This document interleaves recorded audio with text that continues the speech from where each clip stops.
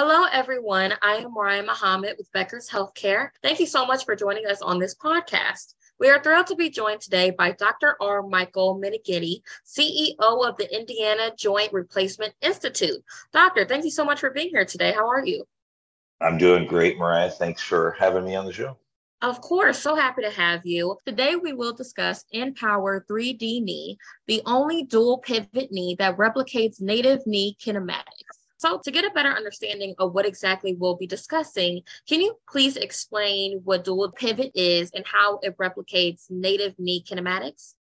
Sure, happy to, Mariah. So the premise, the native knee behaves in a motion pattern, which is what we term kinematics. So when you bend and straighten your knee, or you're lunging, or you're performing activities of daily living, going up downstairs, or you're in sports and you're executing some more advanced moves, your knee goes through motion patterns, and not just your knee, but everyone's knee. And that's what we call kinematics. And so there's a way that the native knee or your own knee moves when it has an intact anterior cruciate ligament and posterior cruciate ligament and surrounding ligaments. So, when you hear athletes have an injury, they tear their ACL. Part of the restoration of that, fixing that ACL, is so their knee has stability and they can continue to do those complex sporting maneuvers. So that's what we refer to when we're talking about sort of the native knee kinematics. And the reason why we call it native is because I'm a hip and knee surgeon. So as a knee replacement surgeon, someone who puts in prosthetics, puts in artificial or total knee replacements, I'm trying to put in implants that replicates that quote unquote normal knee motion and feeling. Because if you look at, the first knee replacements were performed in the United States in the late 1960s, and to this day, only about probably 4 out of 5 they're satisfied with their knee replacement. And less than that, probably only 2 or 3 out of 5 will say their knee, quote unquote, feels normal to them. In other words, like they can't tell they had a replacement. So that's different than the hip replacement side, where most people feel it's normal. So the knee is a very complicated joint. And when a surgeon like myself or other knee replacement surgeons in the United States and the world, and we try and perform knee replacement, we're trying to get the knee to behave as close to your normal motion pattern as possible. And so that's what's unique about this knee is when we refer to dual pivot, what that really is referring to is the pattern of sort of twisting of the leg bone, the tibia, the thigh bone, the femur.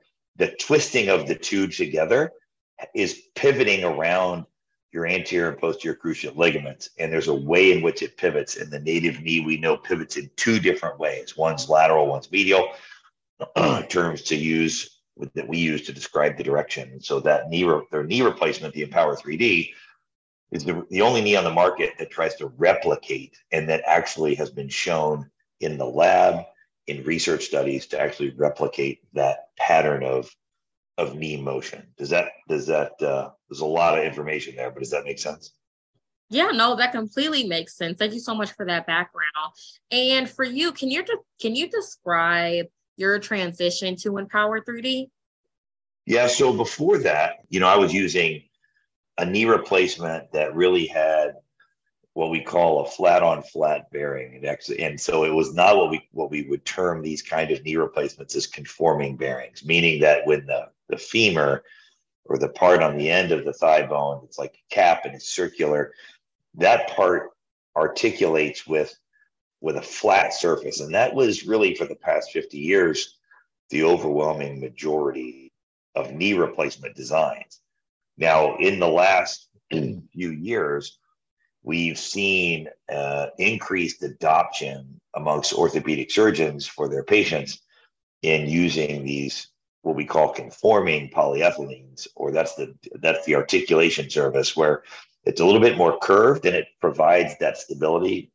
And so I transitioned about 7 years ago from a flat bearing to this more conforming dual pivot geometry. And we've performed a bunch of research on it since that time, both in the gait lab and clinical research, compared to the flat on flat bearing type. and it's been a great thing for our patients and how their knee replacements are doing. Thank you for that insight.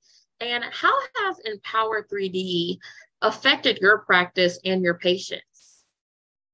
Yeah, I think it goes back to what I was mentioning earlier, where patients are more satisfied with their knee replacements because it feels more normal to them.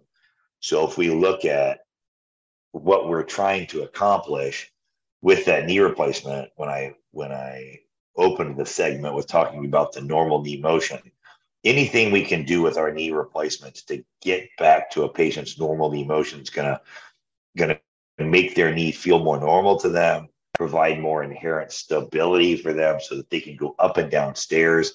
They can participate in athletic type activities and function really well at the high end of performance.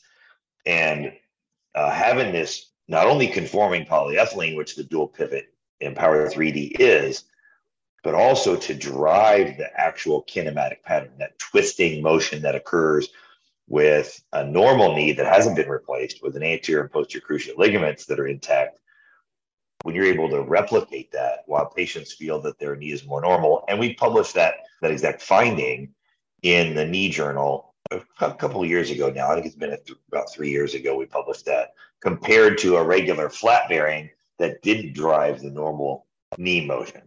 So as we found these curved, this more curved conforming bearing drives that pattern of native knee motion, and the patients feel much more stable, and they feel that when they're carrying out their activities, stairs, walking, and whatnot, their knee feels more normal to them. So that's been a big improvement in my patients, and it's been a thrill to see that. One of the things we found is we used to have a higher incidence of what's called manipulation. So if a patient has a knee replacement and they get stiff afterwards and they're not moving like they should, many over the last few decades would say, oh, the patient's not doing their physical therapy right. Well, that's usually not the case, because many of the patients who get stiff after knee replacement are in fact very motivated and trying to do well. But we've probably done something that was either the implants weren't in the perfect position, or maybe it's not driving with native knee kinematics, or the knee's unstable. And so we've just seen much better outcomes and patient performance using this knee design over the traditional flat on flat bearings in the past. And quite frankly, what we're seeing, if you look at, when in the United States, we're starting to follow something called the American Joint Replacement Registry, which is we track all the hip and knee replacements done in the United States now in this registry. Other countries have had them for decades, but it's in the last decade we've gotten our act together here in the United States and been able to utilize that. And what we're seeing is that I'm not alone, that many surgeons in the United States are transitioning to this sort of conforming bearing. It just happens to be that this particular type of bearing drives that knee motion we're looking for. So it's been a huge improvement for my patients. They've been very, very happy. And now when we do knee replacements, I very rarely worry about their recovery. And I expect that the overwhelming majority, over 95%, will be thrilled with their outcome, which is a game changer for us. Absolutely. Thank you so much for sharing that. I'm so happy to hear that your patients are doing well and feeling great after the replacement. You talked a little bit about comparing. How does dual pivot compare to medial pivot? It's a great question. So it's interesting. So medial pivot is a term used, medial pivot, medial congruent. This is a term used by a lot of the other major implant companies to describe that pivot pattern I talked about, that twisting pattern. And that was really described in the way we thought the knee moved prior to 2012, 2009, 2012. Emerging research in that era showed us that the knee behaves in a medial pivot pattern only in greater degrees of flexion, like if you're lunging or if you're going up steep stairs or you're in a squatting position.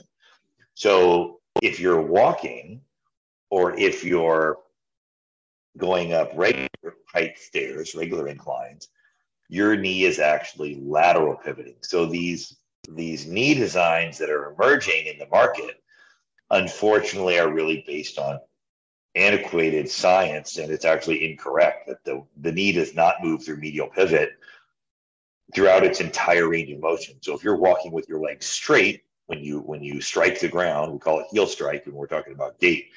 When you strike the ground, your knee is straight and then it bends as you walk through and you step through with the other foot. You rarely go past about 30 degrees of flexion. During that entire time, your knee is not medially pivoting at all. It's a laterally pivoting. And that, as I mentioned earlier, that's the term we used about about the tibia rotating around the femur based on where that center of rotation is, either lateral or medial to the anterior and posterior cruciate ligaments. So that's, it's interesting that the companies are producing a knee that is based on science that's over a decade old and inaccurate, but sometimes that happens. So we just need to keep showing everybody, showing the surgeons and educating the surgeons on what the modern understanding of knee motion is, and we'll continue to move things forward in the profession. But that's, the dual pivot has both lateral and medial pivot, just like the normal knee does. Unfortunately, the medial pivot designs just have what the knee's doing only when they're in really high flexion.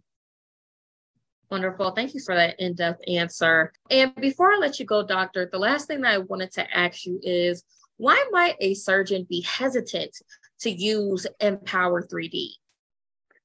Yeah, I think that's a great question. I think that a lot of surgeons, as they begin, if you look at the American Joint Replacement Registry, which I referenced before, surgeons probably, it's probably less than 10% right now, but are using these conforming type of bearings, these more congruent bearings, but it's the fastest growing segment of the market. So surgeons realize the importance of stability and kinematics, and they're embracing these. Having said that, there's some surgical nuances to using them that are different than what we were all originally trained on if we did our residency or fellowship, med school, more than a few years ago. So these techniques have to adapt with our modern understanding and the new technology. So I think some surgeons are hesitant because they're not quite sure the nuances of how to put it in correctly. But what I would say is there's plenty of surgeons out there like myself who work with Enovis, who are very willing and eager to help surgeons understand and learn how to put this knee in properly. There's a particular trick we call finding the kinematic home, or the natural knee flexion home, that you put the conforming bearing in the position, you let the tibial tray float when you put it in relative to the femur, and that's where you peg it into the person's bone and position it in the person's bone. There's these little nuances that really make the outcomes great for patients. And I think some surgeons might just be hesitant, not knowing those specific surgical tips and tricks, but we're happy to share them with them if they're ever interested in utilizing the implant, for sure. Thank you so much, Doctor, for that great answer. And also I want to thank you so much for joining me for today's discussion. It has been a pleasure speaking with you. And I'd also like to thank our sponsor, Enovis.